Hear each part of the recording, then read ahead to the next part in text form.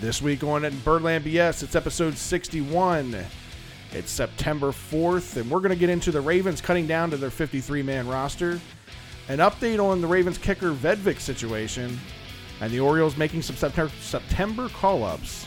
All this and more. Stay tuned.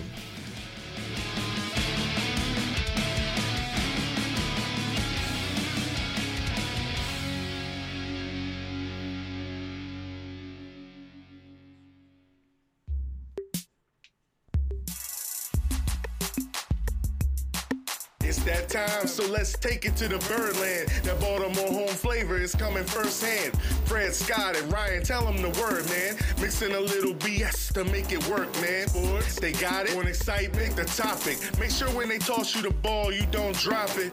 With all that swag, you're gonna listen regardless. Here comes the pitch, so it's time to get it started. It's Birdland BS.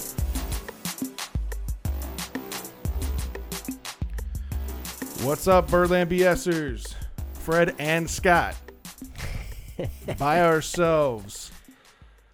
No guest host this week. Thanks again to Chibs for joining us last week. It's a good show last week. Good show. Yeah. Episode 61. We're calling this one The Time Is Now, because it's about that time. Ravens getting ready to kick off week 1 of the NFL season this Sunday at 1 o'clock against the Buffalo Bills. Dude, I'm excited. Yeah, this is probably the most excited I've been for a Ravens season in a few years. So, well, this is, for me, my news this week, my fun news this week. So my work, we do Jeans Day every once in a while. Supports, you pay $5 and it supports actually our charity at work that feeds, the hungry. Mm-hmm. And so they said, anybody that pitches in a little bit more than usual will get entered for a drawing to be able to win the company tickets to the opening Bills game. Nice. I won.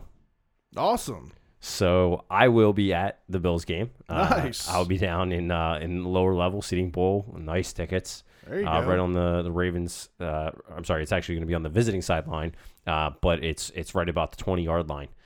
So I'll be down there. Yeah, they're nice. I actually was jealous because I've sat in them before, but you have those great seats up there. We're going to get into it later. We went to the Skins preseason game. I love those seats. I'm jealous of those seats.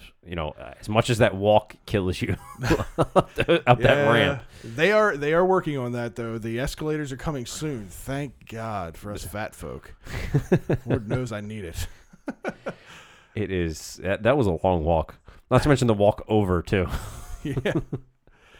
So, yeah, I'm excited, That's man. awesome, man. That's great. Yeah, I'm just getting back from a 4-day weekend down in Ocean City, 4 days out in the sun, which all the weather reports going up until this weekend said it was going to be miserable weather the entire weekend, and I was bummed about it. Like, the only days that we're going to be down there, it's going to be absolutely miserable.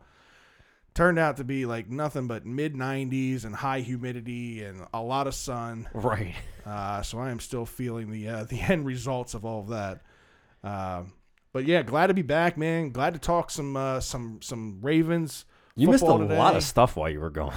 Yeah, but I made sure I kept up on it. Obviously, the big news was the Ravens cutting down to their 53-man roster. That was something that I was refreshing my Twitter feed like every 10 seconds, trying to see who the latest guy was that had been cut and what the decisions were going to be. Non-stop of what was going on. Yeah, some interesting decisions roster-wise, to say the least.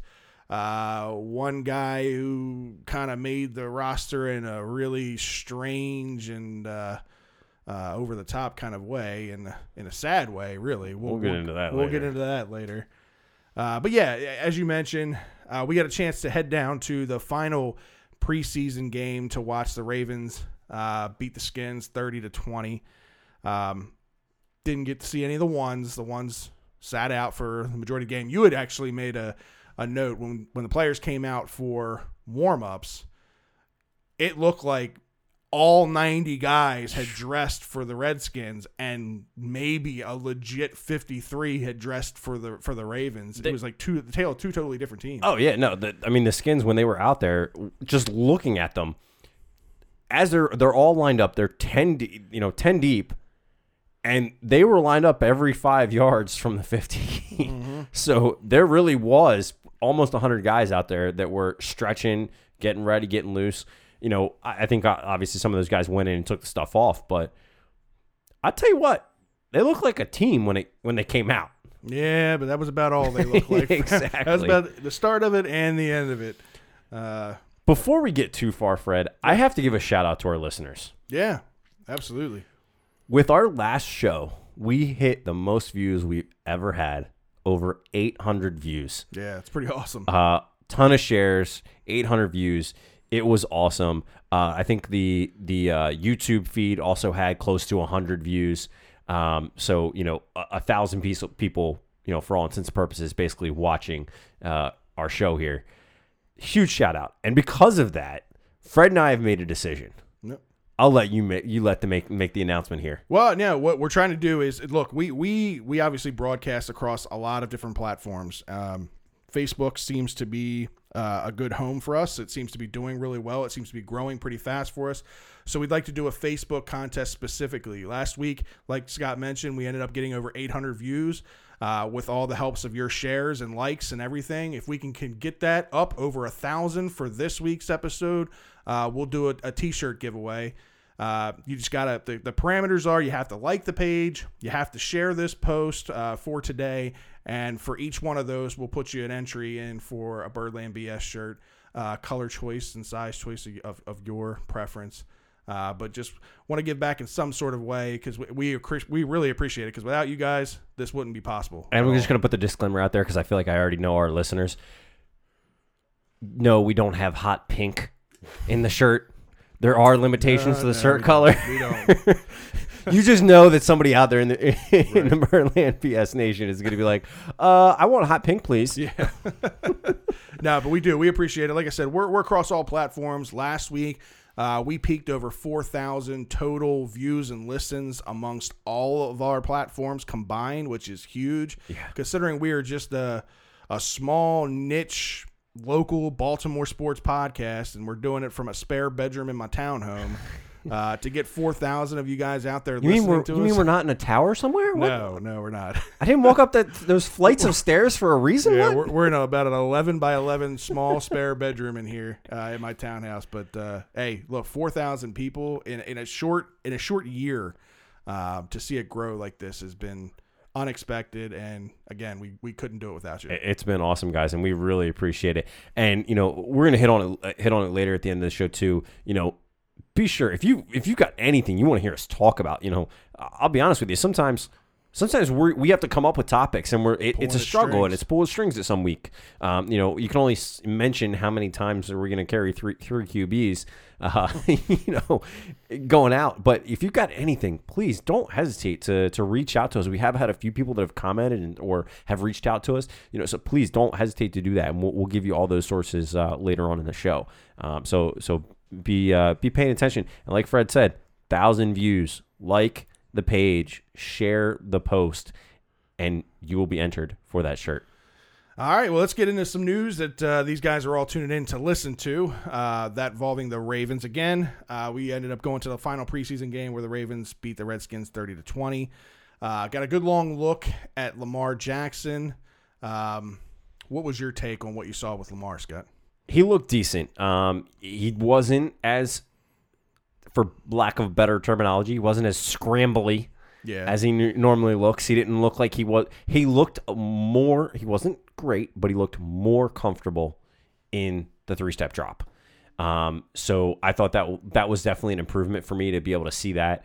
The one thing with Lamar, you and I talked about this during the game, and it pissed me off as soon as it happened, and I wanted to see Harbaugh grab him by the face mask.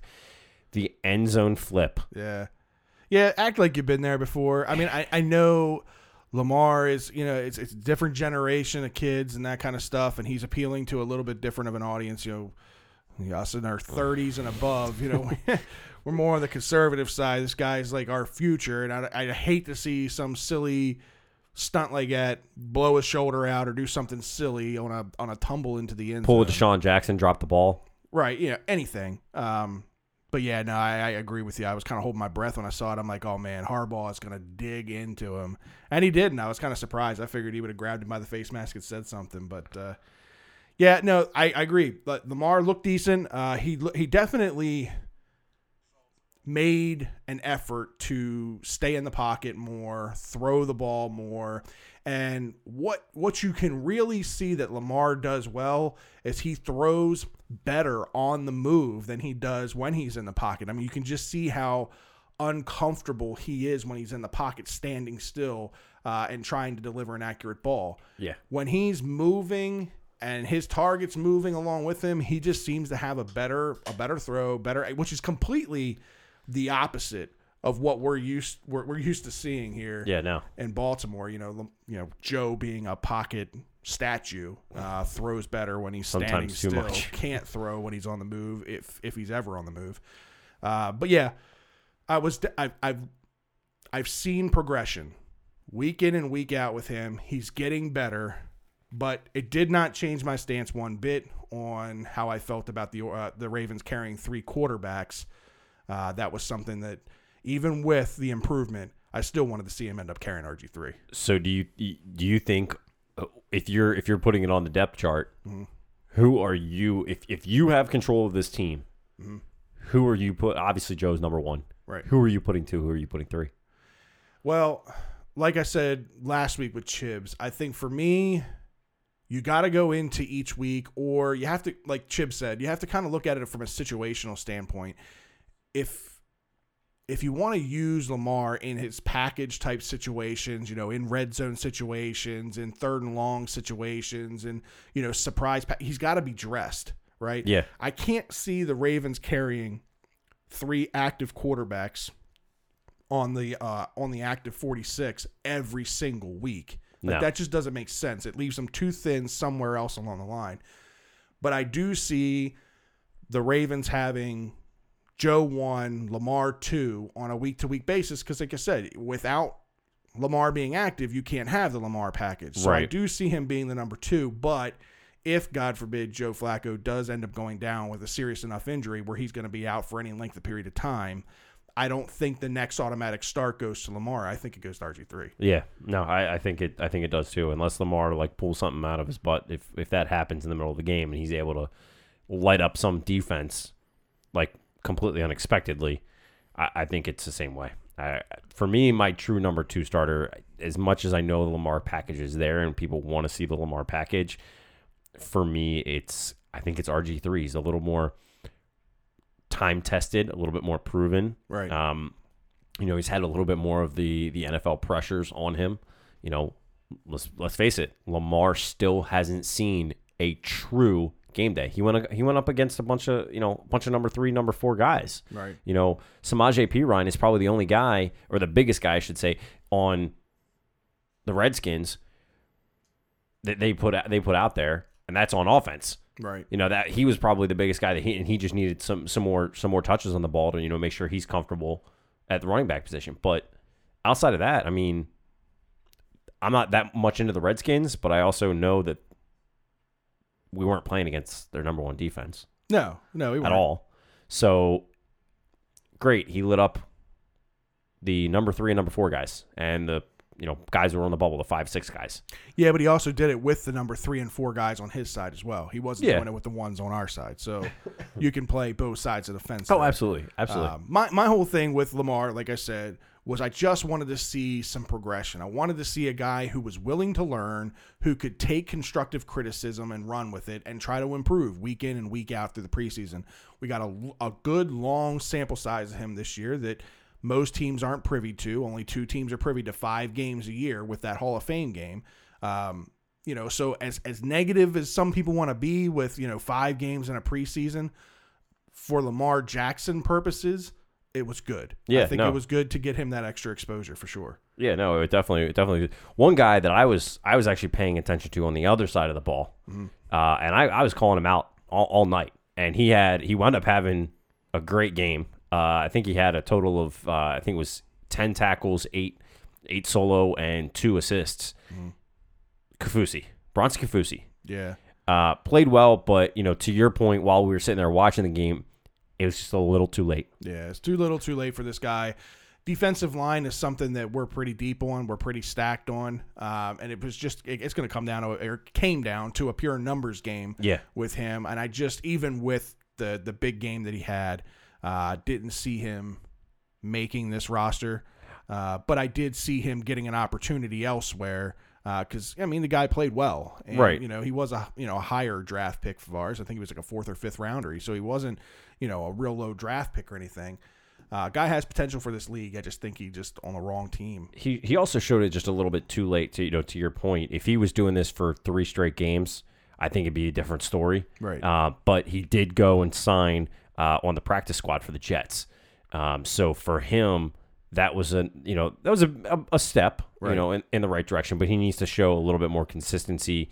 If something happens over there in New York, maybe he gets the opportunity. Maybe we see him come up and see him play. But it's just going to be a matter of time to know. Well, we're talking about all these bubble guys, and we're talking about all these different guys that did or didn't make the team. So let's just get right into it. Let's just talk about the 53-man roster, where we're at today. Maybe we can even talk about some surprise people that made the roster, some guys that were a little disappointed that didn't make the roster. We'll go right with quarterback being, the prime position that everybody wanted to know. What were the Ravens going to do? Were they only going to carry 2, or were they going to do the 3? And they did end up carrying 3 with RG3 making the roster. And to note here, reports state that 9 teams contacted the Ravens about potential trade situations with RG3. So they said no to all of them. This goes to show that the Ravens were serious about having that insurance policy with RG3 and carrying him, that a trade for a guy that most people were saying were going to get cut, wasn't even going to make the roster. He was just here to kind of help, Lamar get adjusted in camp and that kind of thing, to be given trade opportunities for this guy by 9 different teams just goes to show how impressed not only were the Ravens with RG3, but the rest of the NFL. Yeah, absolutely. I mean, they saw something that they liked and they wanted it, but it wasn't enough for the Ravens to give in. And I think, like you said, it was a $1 million investment on their end. Right. It wasn't anything, to have to worry about. It's an insurance policy. And for $1 million, who knows? Maybe down the road, maybe you get something that Lamar shows you enough that you don't necessarily need RG3, and maybe RG3 does go elsewhere because somebody else comes down and the right trade comes up. Somebody may just need a chance for a guy that's a veteran quarterback and can lead a team over somebody who can't. Right. I question where the Bills knocking, because Bills got a mess of a situation going on there. Yeah, they named their starter Nathan Peterman against us, so that was an interesting thing.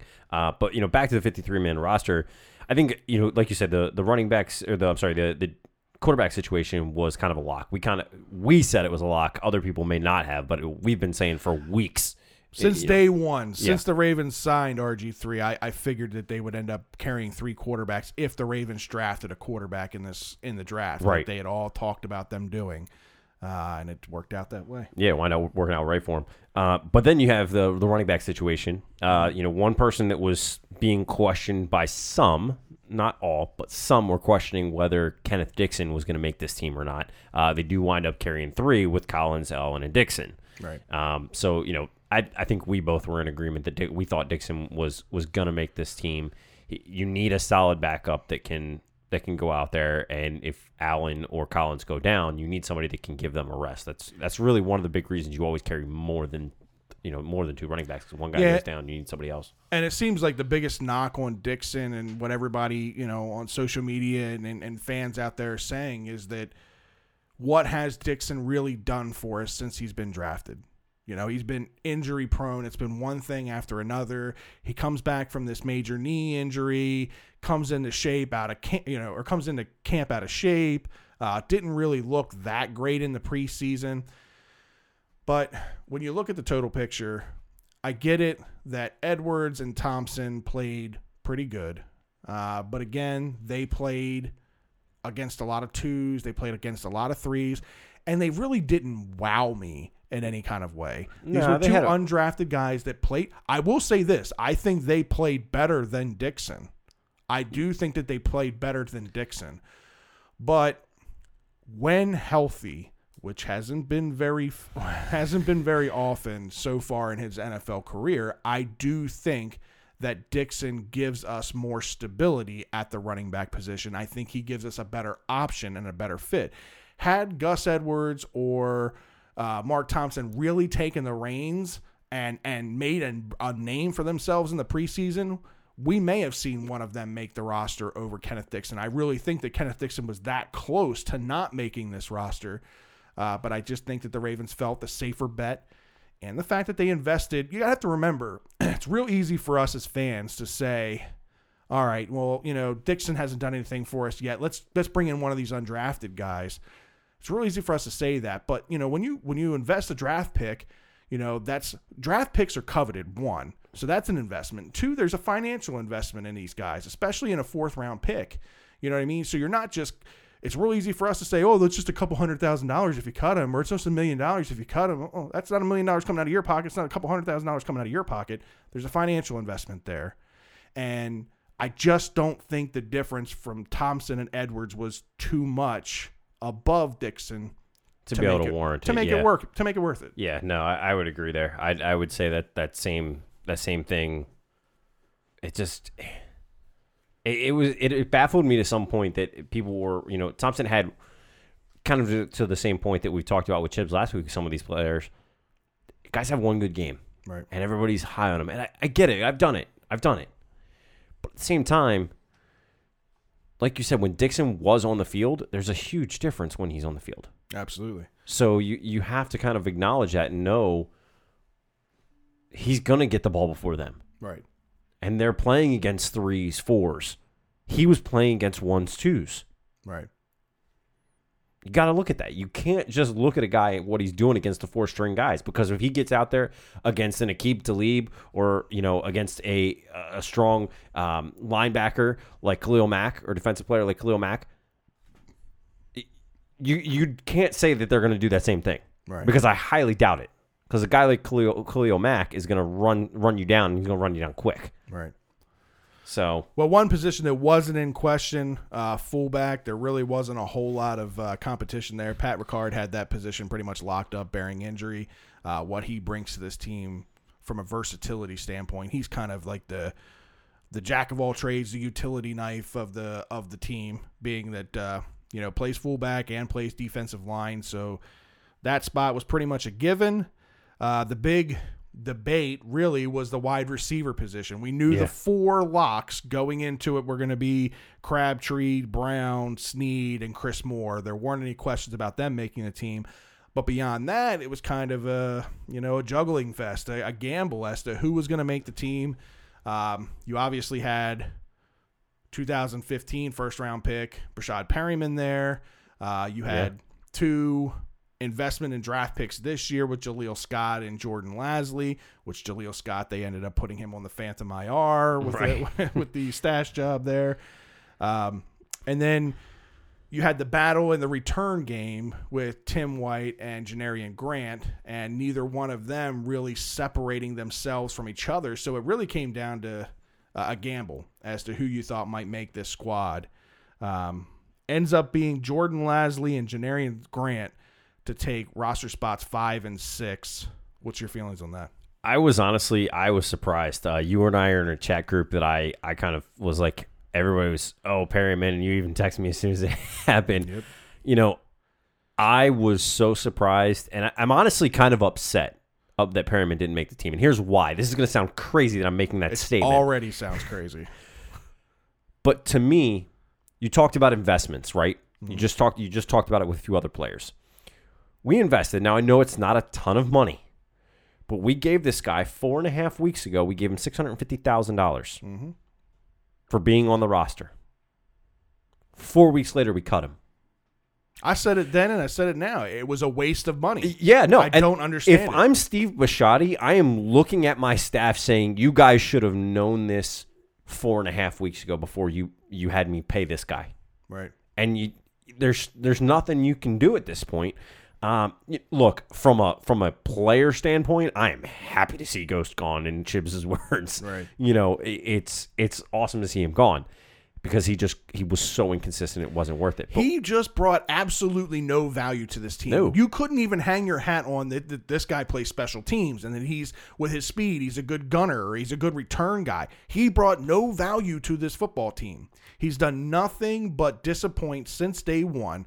I don't care if he was a first-round pick or a fourth-round pick or a sixth-round pick. No matter where he would have been picked in the NFL draft, he would have never lived up to that status. Yeah, no, he was never. A complete bust, a complete disappointment. I don't hate the guy. I actually met Breshad Perryman twice, and both times, really good guy. Just has some personal struggles, whether it's up top in his head mentally or he just physically can't catch a football. I don't know what it is. Either way. Yeah, but you can't say he can't physically catch a football when he was catching a football in college football. But he wasn't, though. That was the knock on him coming out of college, was his ability to catch the football. That was it. I mean, that was his one knock. He had all the intangibles. He had the speed. Everything else about this guy looked good. His hands were his biggest question mark coming out of college. What's the name of this game? It's football. You need to catch the football. Right. No, and that was his biggest struggle. So good riddance. I hope he finds a job elsewhere. He's already had a few tryouts lined up with the Bills and the Jets, and hopefully he catches on somewhere else. I still think my hot take stands.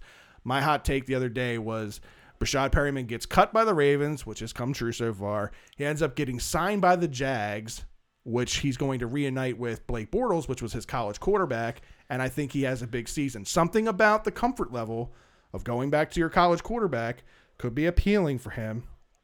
Jaguars are in need of some wide receiver help. Maybe they take a shot. Maybe they take a gamble. I don't know. But glad it won't be in purple and black, I can tell you that. Until he lights us up somehow, and then it'll be a pain. Right.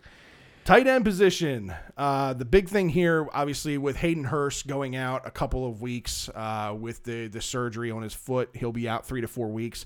How many tight ends were the Ravens going to carry? Because he still counts against the 53-man because he's not going on IR. So he is still part of the tight end group, even though he won't be playing for the first 3 or 4 weeks. So the tight end squad to make it, Hayden Hurst, Nick Boyle, Mark Andrews, and Max Williams. For me, not much of a surprise here. I know for a lot of people, Max Williams was kind of another one of those draft day bust for some people that, hasn't lived up to expectations. Another guy that can't stay on the football field, continues to get healthy. Honestly, though, again, I just think it was a situation there where I didn't see anybody else. Darren Waller, I think in the little bit of time that he came back from his suspension, outplayed Max Williams 100%. Yeah. But at the end of the day, knowing Harbaugh and the way Harbaugh operates, he's a no tolerance kind of guy. And this guy has had multiple chances and has continued to have suspensions or have injuries and things happen. And I just think that it was, again, a numbers game with them. Yeah, I do. The one thing I was surprised today, we had some people that we know on social media, chiming in with the depth chart coming out. Nick Boyle at 1. For right now. I mean, I know Hurst is hurt, but I think I would have given Mark Andrews the shot over Boyle. Boyle has never consistently impressed me to make him a number 1. For all intents and purposes, what you're saying is Hayden Hurst is your number 1, Nick Boyle is your number 2. And in all honesty, that's probably how it's going to end up being for a while until Mark Andrews steps up and lives up to his third round, draft status. Yeah. Hayden Hurst is going to be kind of your do-it-all tight end. He's going to be able to be the pass-catching threat tight end that you want, but he can also block. You don't usually have the best of both worlds with that. And that was one thing that was a little bit of a knock on him coming out of college, was he wasn't the greatest blocker. Well, actually, no, he wasn't that bad in college. It was more Mark Andrews. Mark Andrews was the guy who completely always lined up in the slot, never played on the line, never had to worry about blocking, just with the way that the passing formations were out in Oklahoma. But Hayden Hurst actually he does pretty well with blocking, and that was why he earned the status that he did, was because of the all-around play that he brings. He's kind of got that mini Gronk-esque ability, because Gronk can block and he can be a Gronk's just physical. That's what Gronk is. Right, and Hurst can be that way too. We'll see how he performs when he comes back from this surgery, because foot injuries with tight ends can always be a little bit of a problem. There's a lot of leverage and a lot of weight that gets shifted around by your feet. So yeah, we'll see. Speaking of heavy guys and shifting with your feet, offensive line. This was, again, my biggest concern with this team coming into this season. Not so much from the starters. I think the starters, you can find a pretty good 5 out of this group, but beyond that, the depth is what scares me. Yeah. And I don't think that this offensive line is still set yet. I think that the Ravens may go after a couple of guys here that have gotten cut recently, or may even make some trades here. We'll see what happens, especially when players like Jimmy Smith and whatnot come back from their suspensions and whatnot, and we'll see what happens. But Ronnie Stanley, Alex Lewis, Matt Skura, Marshall Yanda, Orlando Brown Jr., James Hurst, Jermaine Illuminor, and Bradley Bozeman all make the final cut for your offensive line. Any kind of surprises here for you on the offensive line? Not on the offensive line, with whom made the team. Again, the announcement today kind of shifted my thoughts. Zeus on the bench. I was surprised about that. As much as they played, as high as they were on him, to have Hurst go in. I think they said Hurst is going to be playing right tackle, and you're going to put Zeus on the bench. I had this conversation earlier with Kyle Andrews from 105.7 in our Baltimore group, and because they were all saying the same thing, like out of the players that made it, this 5 doesn't give you the best opportunity and doesn't give you your best offensive line as a starter group. And I think we're looking too much into who's the quote unquote starters versus who's actually on this roster. Knowing Harbaugh and kind of the way that he's kind of old school in the sense that, yes, I think all of us know that Orlando Brown Jr. outplayed Hurst and outplayed everybody at that right tackle position, that he is the future at right tackle. But I think knowing Harbaugh, he doesn't want to give a kid too big of an ego. So the way I look at it is, you want to earn the right to come running out that tunnel and hear your name announced with the starters, prove it on game day. So come out week 1. When you get your opportunity to get out there, dominate. Show me that you can do it on week 1, game time, when the lights are on, when the games matter. Then we'll talk week 2. You don't think a move like that, though, can cost you a game? I don't know. I mean, it's just kind of like management. It's managing your job, right? You don't treat 2 employees the same way. If you're a good manager, you kind of manage people to their strengths and to their weaknesses, that kind of thing, right? Because no 2 employees are the same.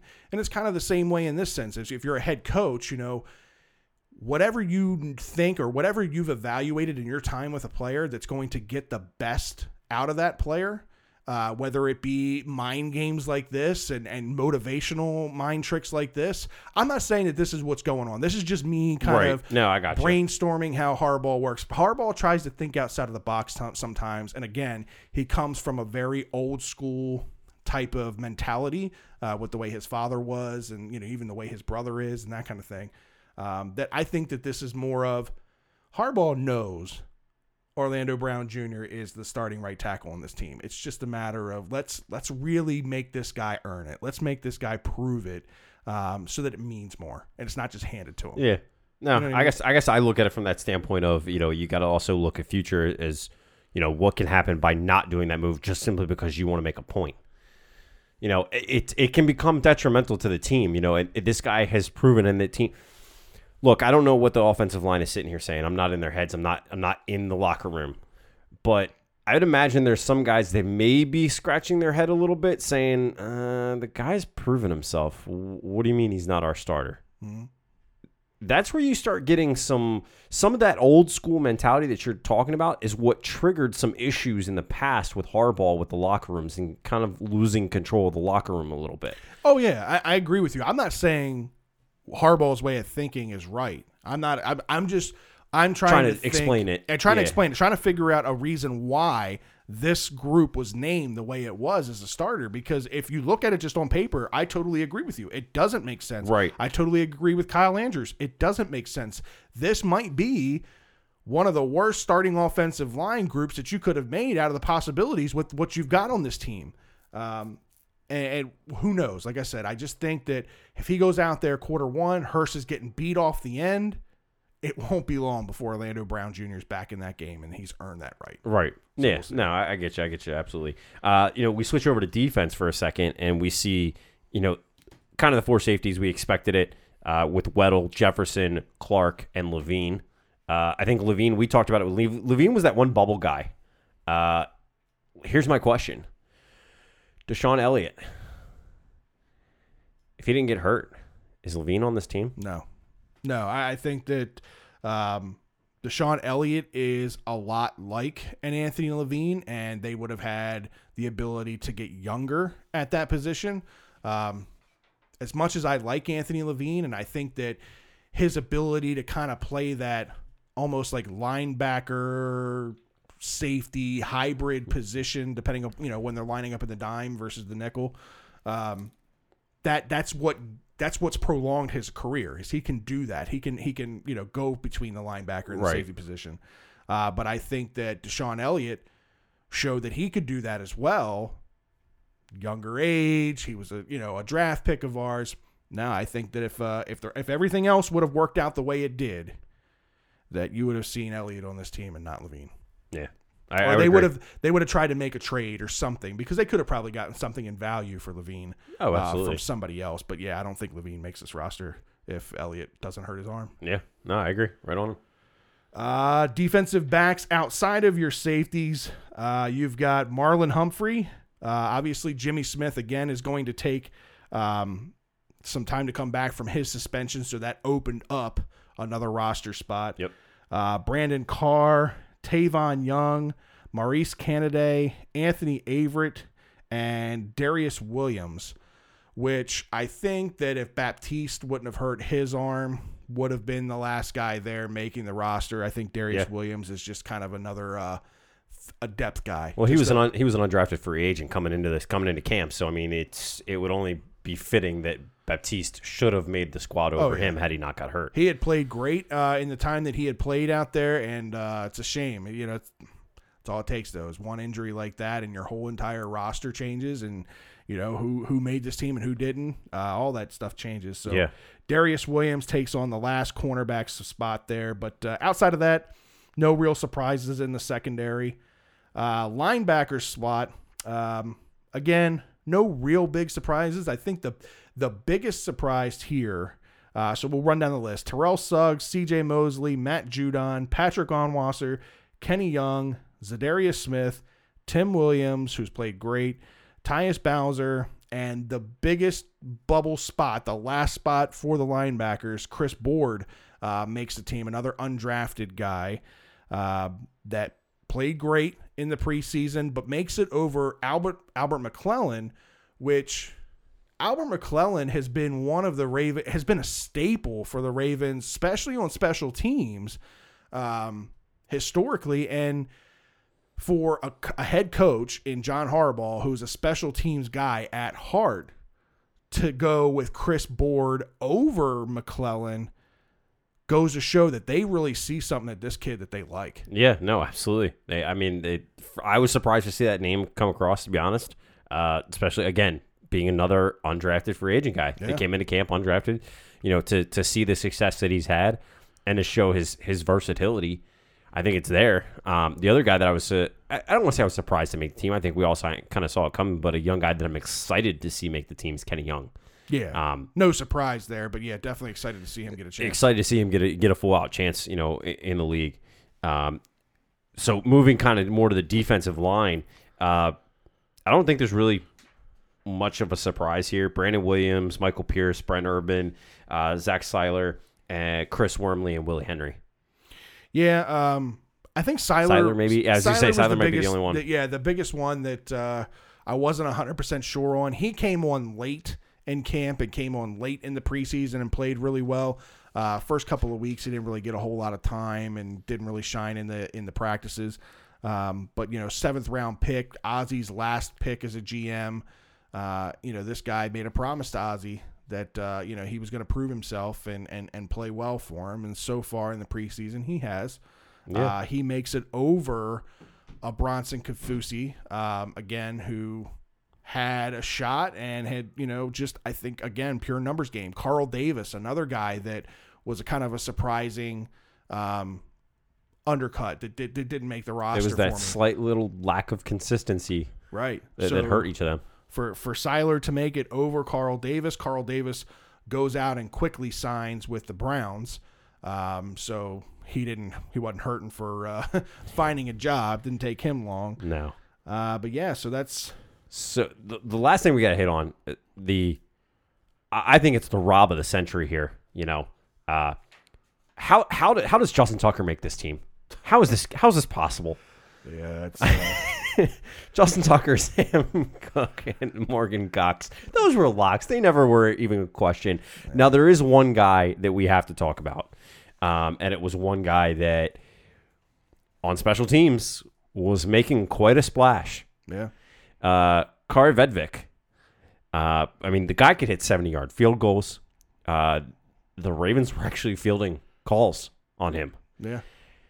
But what happens, this point still is a question mark, but he's involved in some type of incident and is now on the Ravens' non-football related injury.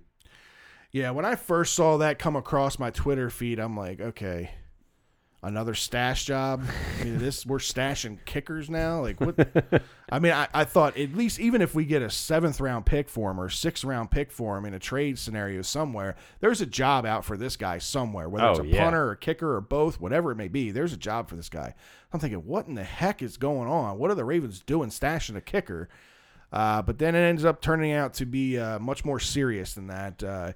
Reports are, according to Baltimore County Police, was that he was out Baltimore City Police, sorry. Was that he was out with a few players. A couple of the guys had left. He was at the bar until like 3:30, 3:40 with a few female friends. He was with some ladies. Yeah, it was with some ladies. The last text message that he received was around 3:45 in the a.m. Some of the players checking in on him, and he said he was okay. After that, he really doesn't have a whole lot of recollection as to what happened. But he was found around 4 a.m. just off of Greenmont Avenue and just north of Route 40 in central Baltimore, which if you know that area, that is not a good area to be at 3 o'clock or 4 o'clock in the morning, especially if you're an NFL player, with flashy jewelry on or whatever. I don't know what he had on. I don't know what happened. That's the biggest thing about this. There's still so many question marks in the police report. Did you actually look at the police report? Yeah. It's crazy. They literally, he doesn't know what happened. He doesn't remember. They said his phone and his wallet were missing. All the injuries, they're saying there was a lot of stuff on the police report that was posted through, I believe, the Baltimore Sun. There was a lot of stuff blacked out. But one of the things that I thought was interesting was everybody saying, "Oh, it's consistent with, an assault." Mm-hmm. One thing that was interesting is in that line in the police report, it said, head nurse or lead nurse reported that injuries are consistent with, and then it's this blank, like blacked out long sentence. If you go look at it, it's a pretty long. There's a good amount of words in there. Right. I question is there more to an assault here? Than what they're giving away. Who knows what's going on? Time will tell. His face was beaten up pretty badly and pretty stitched up and swollen. His front teeth were all knocked out. Everything sounds like he was beat up pretty badly. Yeah. And robbed. He was missing his wallet and missing his phone. It doesn't sound like a good situation. But good news is all the reports say he will be fine. Yeah. It's going to take him a little while time to recover. But this is a guy that was on the cusp of making an NFL roster somewhere. It wasn't going to be here in Baltimore, but he was going to make an NFL roster. Looks like that's going to be on hold for a while now until he recovers. Yeah, it sucks because this guy was, the Ravens even said he was the center of some talks. Right. I definitely think he was very, very well in line to get a start somewhere. Absolutely. And he was going to be a starting kicker or punter. I think more along the lines of kicker, but.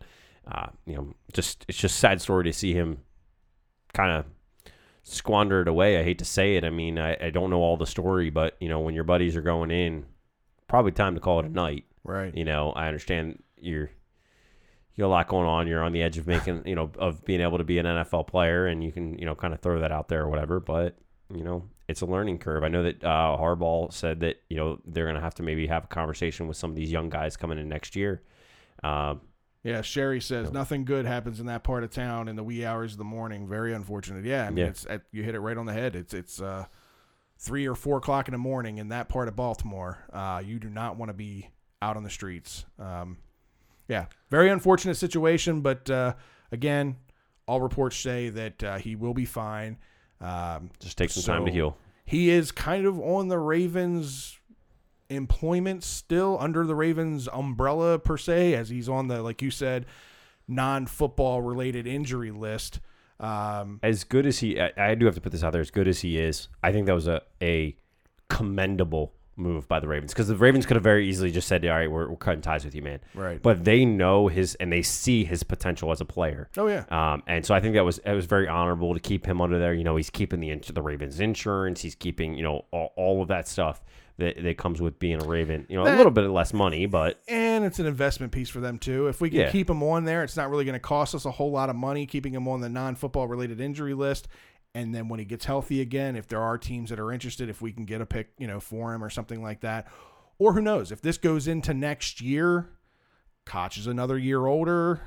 Does he make the roster as a punter over Sam Koch next year? Maybe that's what the Ravens are thinking long term.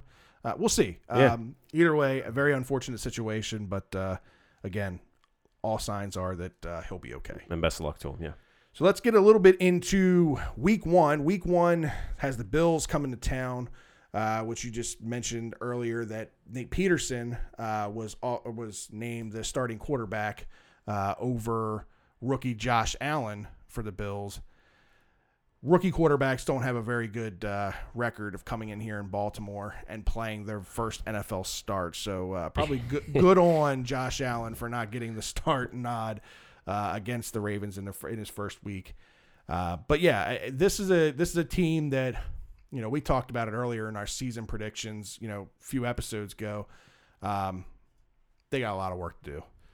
This team, I see them kind of fighting out the bottom of the AFC East division there. So I think for me personally, this is a tune-up for the rest of the season for the Ravens. I think the Ravens run away with this one. I hope so. I sure as hell hope so. Because if they don't, I start having questions. Because let's not forget about years past. Years past, there have been many games over the past several years that the Ravens seem to let off the throttle a little when they're going against some of these teams that they're expected to be huge favorites for. I don't care. Put your foot to the throat. I'm that type of person. The game is the game. If this game winds up being 110-0, I don't care. Right.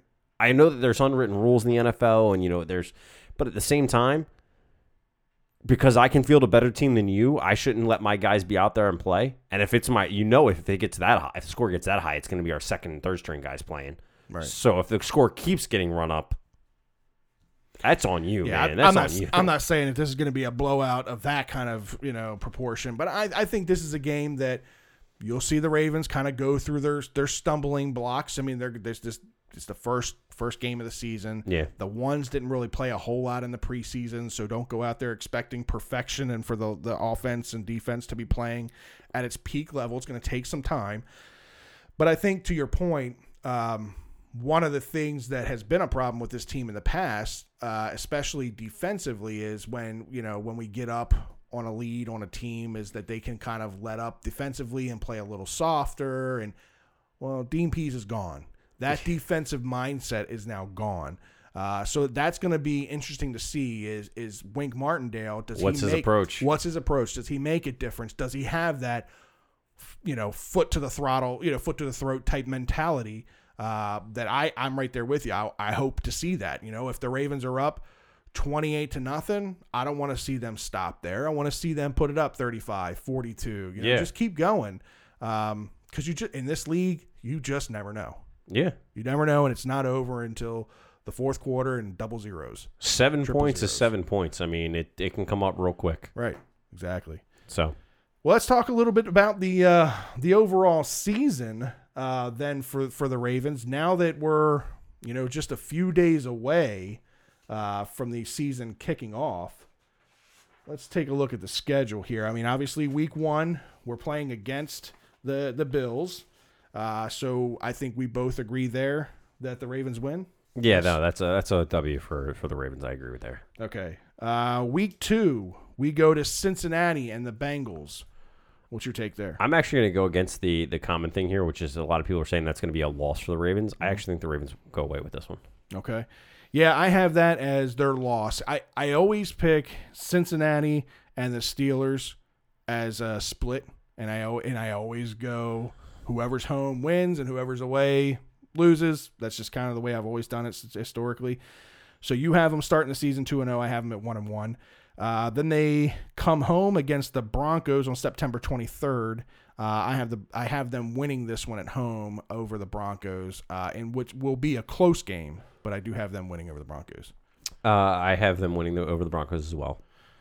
All right. And then September 30th, we have them going to Pittsburgh for their first matchup with the Steelers. I have them losing that game. Loss.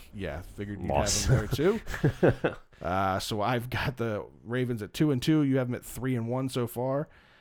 They come home, they go again on the road to Cleveland for their first test against the new Browns. I have them winning this game in Cleveland. Look, You were high on the Browns. I think until they prove otherwise, I have to look at history over the past several years. They're going to let off the gas, and the Browns are going to pull away with this. Okay. I think the Browns are going to win it. I'm going to say even the Browns are probably going to win that within the last 2 minutes. I'll even say it'll be a 1-score game. So 3 out of their last 4 games are on the road here. So we got them leaving Cleveland and going to Tennessee to take on the Titans. This was a close game last year, a game that the Ravens should have won but didn't. I have them coming out on top this year and beating the Titans. I've got it as an L. You have them as an L. Okay, Yeah. so start off the year with 3 wins and have them 3. losing Yep. with 3. All right. Then we come home and take on the New Orleans Saints in what will probably be a very offensive game. I see that being a high-scoring game, but I do see the Ravens losing at home here. What do you have them doing against the Saints? 4 straight losses, and people start calling for Lamar. Okay, so this is where Lamar comes in. All right. After the Saints, they go on the road and take on the Carolina Panthers and Cam Newton and that new revamped offense under Norm. Yep. Can't think of his name right now. Norm. Yep, that guy. I'm trying, like, I know who you're talking about. God. Can't think of his name. But, yeah, I have the Ravens losing this one against Carolina as well in Carolina. I actually have them winning that game. You have them winning that game. Okay. Then they come home for 3 straight. And they've got the Steelers first. This is where I have them winning against the Steelers. Again, this is the split. This would be the second game I have them winning as I had them losing on the road. W on that one. All right. You can't lose to the Steelers at home. You can't. You had them beating the Bengals on the road. Do they win against the Bengals? They win at home. All right. They win at home. The Raiders come to town next in what is a big question mark there. That's a team that has Just been traded away making- Khalil Mack. Yeah, it's been making really big, questionable decisions lately. Martavis Bryant got cut. Khalil Mack got traded. I don't know what to think, but I do have the Ravens winning this game against the Raiders. I have a W as well. All right. Then they're on the road in Atlanta to take on Matt Ryan and the Falcons. I have them losing this game, and again another high-scoring game. Yeah, no, Matt Ryan's got to really prove himself this year. To a lot of people to make sure that he keeps a number 1 starting position, in my opinion. Somebody might pick him up later on, but So you have them losing? yeah, that's gonna be a loss on the road. Okay. At Mercedes-Benz, which I want to get down to that stadium, by the way. Yeah. Like, that stadium looks gorgeous. Then they Then they stay on the road and go to Kansas City against the Chiefs. I have them winning this game only because I don't know what to expect of the Chiefs yet. I may change my mind on this decision. That's we'll talk about that in a minute. But I do have them winning this one in Kansas City. I'm not on the Pat Mahomes train yet. That stadium is loud. It is loud. I think they take a loss here. Okay. Then they go on the road again and take on the Buccaneers. They're home against the Buccaneers. I don't think this is a problem for the Ravens. I think they win this one pretty easily. They should win that game, yeah. Okay. Go on the road against the Chargers and what are my sleeper pick to be in the AFC Championship game this year. Possibly Phillip Rivers going to his first Super Bowl. How do you see him taking on the Chargers? Rivers seems to have, for the most part, have the Ravens number. He has almost his entire career. All right, so the Browns, to wrap up the season, this is a win. At home. This is a win at home. This is a win at home. I have them winning at home as well.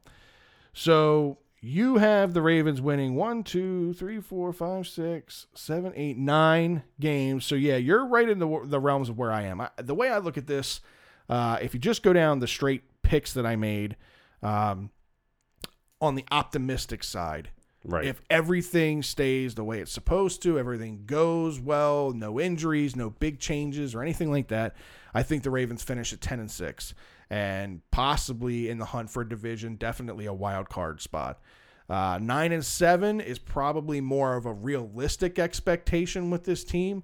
Again, in the wild card hunt, maybe even like the second wild card team making it into the AFC. I think that's more of a realistic expectation. Right. I think on the low end, bearing some injuries and that kind of thing, team might finish at 8-8, 500 and miss the playoffs. So again, we'll see how they end up finishing. Yeah. We'll see. I mean, do you think they wind up? Where do you think the Ravens wind up standing in the AFC North? Well, like I said, I think if you're realistic with them and they finish in that 9-7, 10-6 realm, I think that they'll absolutely be in the wild card hunt. If they're in the division hunt, it depends on the Le'Veon Bell situation in Pittsburgh, and if that gets resolved, Le'Veon Bell changes the entire look of that team. And if they can't get that figured out, and you don't have a motivated Le'Veon Bell, which he should be, considering every year is pretty much a contract year for this guy, right? Signing the franchise tag every year, that's going to determine who's going to win that division. I don't see the Browns being in the contention for a playoff spot. I think that they're a much improved team. I think there might be like a 5 or 6 win team this year versus 0. That's a big step. I think the Bengals are right down there with them. I think they're a 6, maybe 7 win team. So again, I think the Browns finish better than the Bengals. I mean, it very well could be. I mean, those two could flip flop. But either way, I don't see either one of them hitting 500, or I think they both finish below 500. I see it being a race between Pittsburgh and the Ravens at the end of the season. I would agree. I'm right there with you. I know that some experts have, and I'm surprised to see some of these experts. And look, they study football way more than I do. And they study these teams, not just the Ravens. They study a lot of these other teams as well. And they've got Cincinnati being ahead of the Ravens. They've got Steelers, Cincy, Ravens, Browns. So how a lot of them have it. And I'm just looking at it going, I look at Cincy and I go, what have you done lately? Right. And what really have you done to secure a spot in the AFC North? Not just as a competitive team, but as a team that's going to go further and get themselves to the playoffs. Right. You just haven't shown it. So no. I definitely think they finish out in last. I do think the Browns, I'm going to say I think they surprise everybody and finish 500. Okay. It's a big jump. It'll be it will be a big jump, but they have also gone out and got a lot of weapons. The key will be what happens when Gordon comes back off suspension. Yeah. That'll be the big key. How much of that role? What do they do before Gordon, and then what can they do after him? Right. They get a win under their belt without Gordon. As a Browns fan, I'm sitting nice. I'm sitting pretty with it. I'm fine with that. To have your what could be considered your biggest weapon not on the field and you beat somebody. Yeah. Open those beer fridges. How big of a weapon really is Josh Gordon, though, when he can't stay on the football field because he can't stay away from his substance issues? That's the problem with Josh Gordon is he's always one puff away from being suspended again. So. Yeah, no, that's. I mean, hey, that's all it takes. That's what I'm saying. That Josh Jordan situation is going to play a huge role. Right. But I think if they can get one win under their belt while he's not there, it'll be quite an interesting season for them. All right, man. Well, it's time for a social media shout out real quick. Social media on Facebook. Sherry, we see you as always. Appreciate all the interactions with us this week as you kind of chime in when we're going down the winnings and losses there. Ryan, we see you, man. You need to come back on the show. We'll have you on probably next week or the week after. Deanie, we saw you chime in. Christy, I seen you there. Jamie, of course, downstairs. Gene, I feel like I just saw you a little bit ago. Joe, Trish, Lee, James, as always. We appreciate you guys tuning in each and every week. Yeah, I got same over here. I've got Steve, Sang Lee, Dave, Carrie. Everybody kind of chiming in. Those are just the ones that we can see. For some reason, just so you guys know, out there in social media land, we are working on a fix. We actually can't see all the people that are in here sometimes. Yeah, Facebook has like a weird thing where the algorithms are where we can't see everybody that's watching the live feed. We've got actually word into them to look to see what we got fixed there. We actually don't have any comments on YouTube, but we've had plenty of people. The number has been fluctuating anywhere between 3 and like 10 or 12 the whole time. So we appreciate each and every one of you guys tuning in. And just for those who weren't with us when we first went live this morning, again, we want to thank this morning. You went live this morning? Wow. You see, I'm tired, Scott. I'm sleepy. When we went live a little while ago, we made the announcement that last week's video on Facebook hit our most views that we've ever had on one of our live feeds at 800 views. And it's all because of you guys sharing the posts and everything. So this week we announced a contest. We're going to try to get this week's video over 1,000 views, and if we can do that for everybody who likes the page and shares the post, we're going to put your name in for a drawing for some Birdland BS swag, a shirt, and some stickers, and some cool things to kind of give you guys just to show you our love and thanks for all the support. Yeah, absolutely. I mean, everybody's been has been really grateful in all the shares and everything. So we really want to get this up, as you shared too.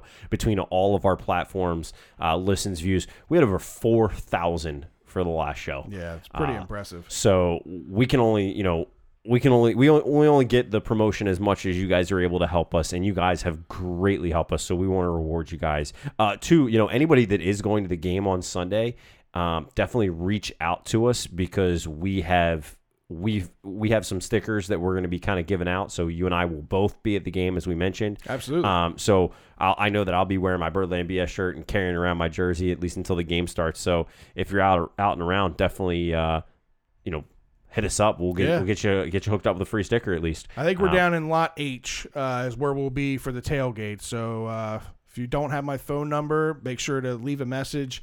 I will definitely reach out to you, and hopefully we can hook up.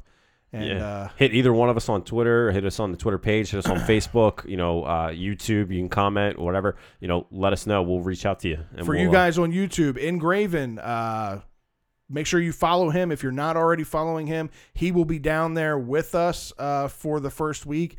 So for all you guys over there that are Engraven fans and you want to meet up with him and do a meet and greet, we'd love to see you guys come down and talk with him and talk with us. So yeah, absolutely. Come on down, man. All right, man. Well, let's talk a little bit about Orioles here. Hasn't been very good. This is going to be a short segment. Yeah, I mean, look, the long end of this thing, I guess the really exciting thing that's going on right now is that, yes, we're finally here at September. We're going to see some call-ups, which we're already starting to see.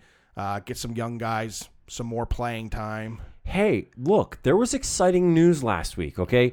We swept the Blue Jays. We won a series, and we swept them. Yeah, but not to mention we got swept by the Royals. Then there's that. Yeah, there's that. If you watch the games, the game on Friday, I was beating my head against the wall. It was awful. Error after error after error, and I told Fred before the show started that I forgot to get it. There's the segment from why am I drawing a blank on the name of the Bull movie? Durham? From Bull Durham. Thank you. And the coach, where it's a simple game. You throw the ball, you hit the ball, you catch the ball. Can we do that? We should have started the show with the theme music from Bad News Bears, because that's Yeah, more there you line to go. line to what it's looked like over the last few weeks, man. It's been rough, man. But look, again, how realistic are our expectations with this team and the transition that they're going through? This is a part of the growing pains with these younger players and some players getting opportunities that they normally wouldn't get at this level at this time of the year. Chance Cisco and Yakubonis were just called up the other day. I'm glad to see them back up here, getting another shot. Chance never should have been sent down in the first place. No, he definitely shouldn't have. So I'm glad to see him back up. Hopefully he's got a little bit more confidence now. He finally started hitting the ball down in AAA again. So it'd be good to see him get a chance. I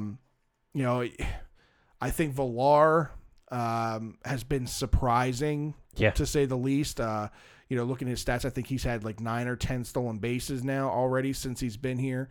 That's been a big improvement in that category alone. That's just a category we've struggled in for years. By the way, he's had 4 steals since you went to the game with me And last I'm week. good with that. I'll keep talking crap and just keep the numbers going. I'm fine with that. One thing that I keep reading, and I guess I'll let it get into the 15th of the month before I really start going off on this. So maybe next episode or the following episode. There's a lot of people saying the Orioles are making statements that they aren't going to be calling up some of these guys. They're not going to call up a Diaz. They're not going to call up an Aiken. Seriously, dude? Like, Yeah, I know. Aiken just was named the the Eastern League Pitcher of the Year. Yeah. 14-7 through 25 games, throwing a 3.27 ERA. He led the league in wins, strikeouts with 142, and batting average against of 225, and named to the All-Star team. What more do you need to bring a guy up to say, let's see what you got, without having to lose? That you're not losing a year of team control here. This is where I go and question whether that's Buck, whether that's Dan, whether that's a collective decision that they've made amongst themselves. I'm right there with you. I don't understand when there's no risk of losing a year of eligibility. There's nothing to gain from this season at all. You're playing for absolutely nothing at this point. What you're playing for is the number 1 overall pick in next year's draft. Maybe that's it. Maybe they just want to straight lose. I just don't They're understand. scared these guys are going to win games.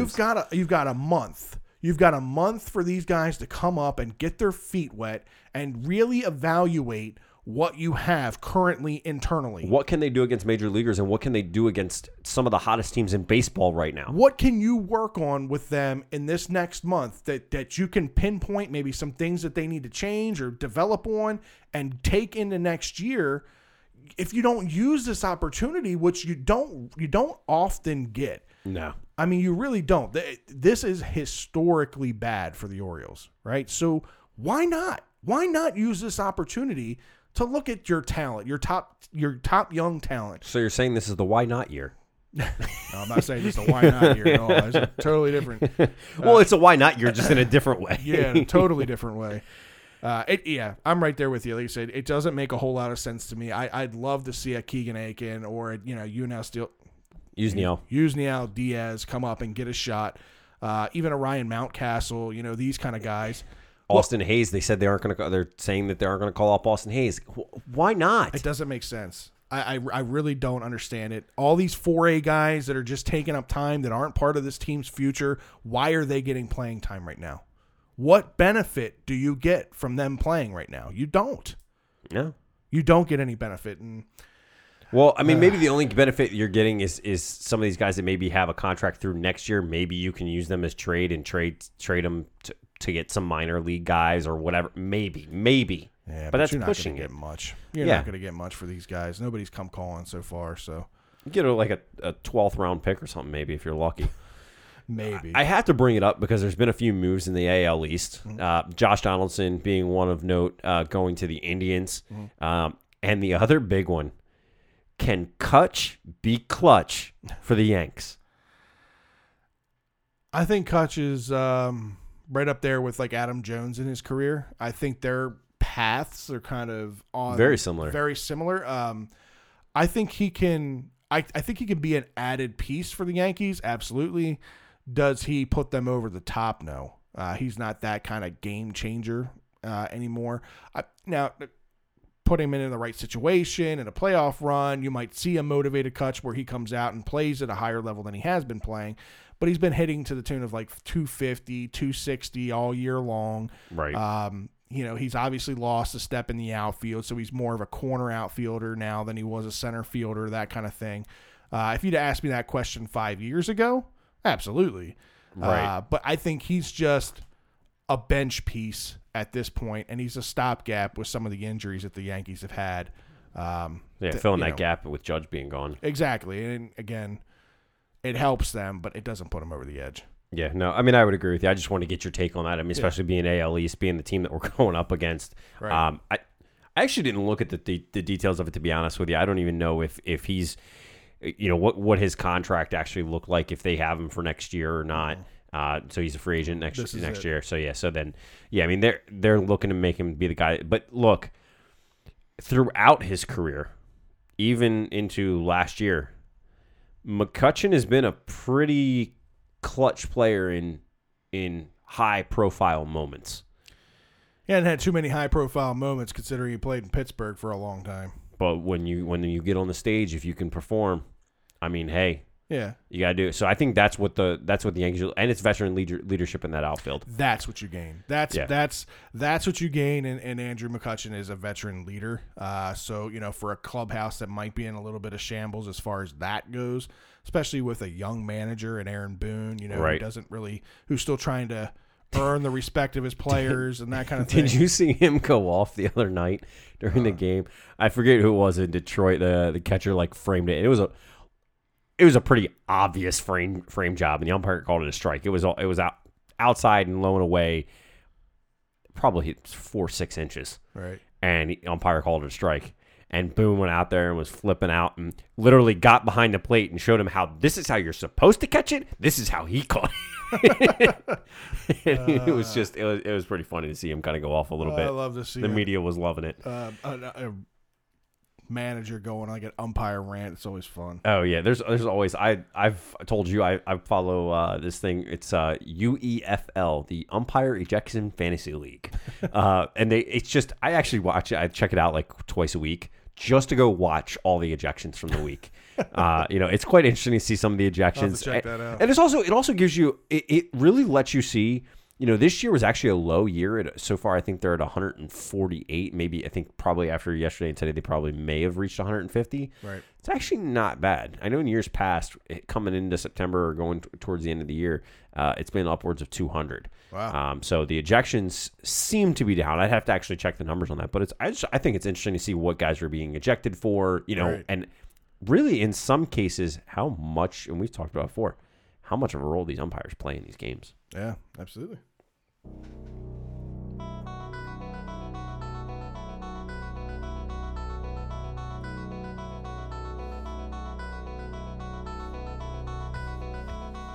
And now, it's time for the 2-minute warning. All right, Fred. This week it is your turn to do the 2-minute warning. Slow news week. Man, it is. The past 2 weeks have been a little bit rough. Yeah, hadn't been a whole lot going on. So, all right, Fred, you ready? Yes, sir. All right, man. Your 2-minute warning starts right meow. At 38 years old, former Philadelphia Philly Ryan Howard has announced his formal retirement from Major League Baseball. He spent last season on a minor league deal with the Braves and Rockies, but has been a free agent since November. He's a career .258 hitter with 382 home runs, but he's going to be more known for his dominant 6-year stretch between 2006 and 2011, where he averaged 44 home runs and 133 RBIs during that stretch. Good player, but at face value, it seems like he's retiring since no one's willing to give him a shot anymore. Yeah.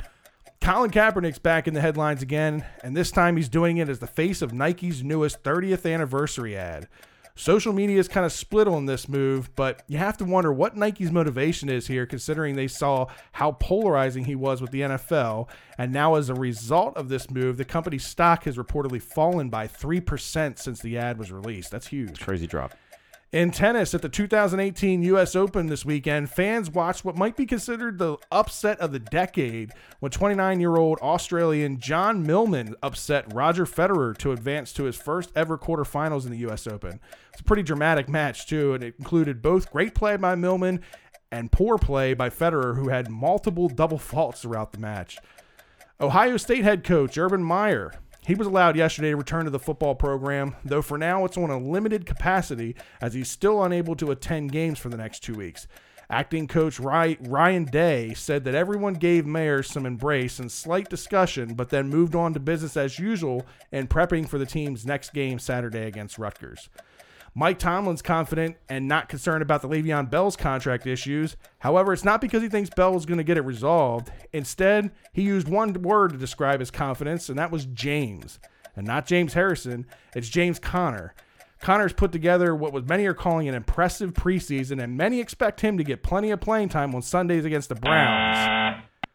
Well, I got it in there. Yeah. Right in. All right. That's perfect. Yeah, but no, that... Going back to Ryan Howard real quick, he was a guy that I'm not going to compare him like to Chris Davis because Chris Davis's stint was much shorter.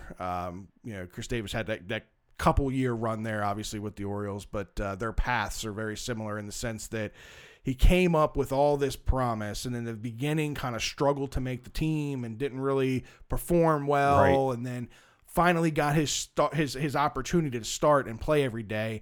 And like you said, he went on that run from 2006 to 2011 where he was one of the most dominant power hitters in the game and then just fell off the map. He fell off the face of the earth. And I think, you hit it right on the spot with the 2-minute warning.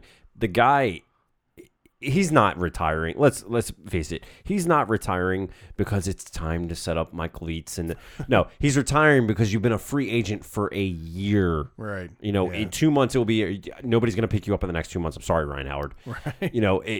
You recognize the writing on the wall that everybody's going younger. Teams are going younger, and they're not going to go with this guy. If they're going to go with you, they might as well go and try and sign Rafael Palmeiro. Yeah. I mean, it's pretty much what it's like. I mean, Rafi's played in more games in the past year than Ryan Howard has. Right. Simple as that. That's very true. Absolutely. Well, again, just a reminder for you guys out there as we wrap up this episode. We're trying to get this post to 1,000 views, and we've put out a contest for you guys. For each one of you that shares the post, likes our page, you're going to be entered into a Birdland BS swag giveaway where we're going to give away a shirt and some stickers and some other stuff. So please, we thank you again from the bottom of our hearts for last week as you got us up over 800 views, which was our biggest video yet on Facebook Live. Over 4,000 views, listens across all platforms for us. It's mammoth, man. I can't thank you enough. It's crazy how fast this thing is growing, and each week things continue to progress. And one of the things that's kind of happening with us right now in the behind the scenes is we're working on a sponsorship for the show, which is huge for us. So we're working on the details with that. So for any of you out there that may know of any companies or anything that might be a good fit that you think as a sponsor for our show, please let them get in contact with us. We've got different packages, different levels and things of that nature. It's a very, very low investment. Obviously, we're just trying to get off the ground here and running with things, and anything we can do to try to help promote a local business from a local podcast standpoint, we're all for. Absolutely. And that's the biggest thing that, you kind of hit on, our first person that's going through and looking to help us set up. They're local. So exactly. It'll be exciting. Yeah. Overall, great show. A lot of Ravens talk, but to be expected with the first week coming up here next week. We'll get to kind of get into that next week. That'll be fun. We want to remind all of you guys to be sure to check us out on our website, www.birdlandbs.com. You can find all of our episodes there, as well as learn about each of us. You can reach out and contact us through there, and also get yourself some great Birdland BS gear. We've got all that stuff on the website. You can go order it. Cool thing about it, you can actually get your name on it if you want. So go check that out. You can follow us on Twitter at BirdlandBS, at FredBirdlandBS, and at ScottBirdlandBS. Also check out our Instagram account at BirdlandBS. Fred actually posted some pictures of him with his family and friends in Ocean City with the Birdland BS on. Check us out on Facebook, facebook.com/BirdlandBS, youtube.com/BirdlandBS, and Instagram, again, that's a good place to check out all of our pictures and things that we're posting. Once you find us on all those, make sure to like, follow, and subscribe, and be a part of Birdland BS Nation. Don't forget, too, we want to hear from you. So if you have a BS opinion you want to share, hit us up. Use the hashtag BLBSNation, Birdland BS Nation. Who knows, your BS opinion may come up on the show, and we may share it with everybody. As always, you can take us on the go wherever you want, whether you're driving to and from work, getting your grind on at the gym, or you're sitting in an airport and train station waiting for your ride. All you have to do is go to our website to check it out, or check it out by searching Birdland BS on Apple Podcasts, Google Podcasts, Spotify. Huge one with Spotify. Go check that out. Like and subscribe there. Podbean, TuneIn, and Stitcher. So be sure to look us up and subscribe on your app of choice, and be sure to give us a 5-star review on any of those while you're there. We love the reviews. Yes, sir. Thanks for tuning in as always. We'll be back next Thursday. Jeez, I'm out of it now too. Next Tuesday, we'll be back. Tuesday, 8:45. We'll be back for Birdland BS. I'm Fred. I'm Scott. We'll see you guys. See ya.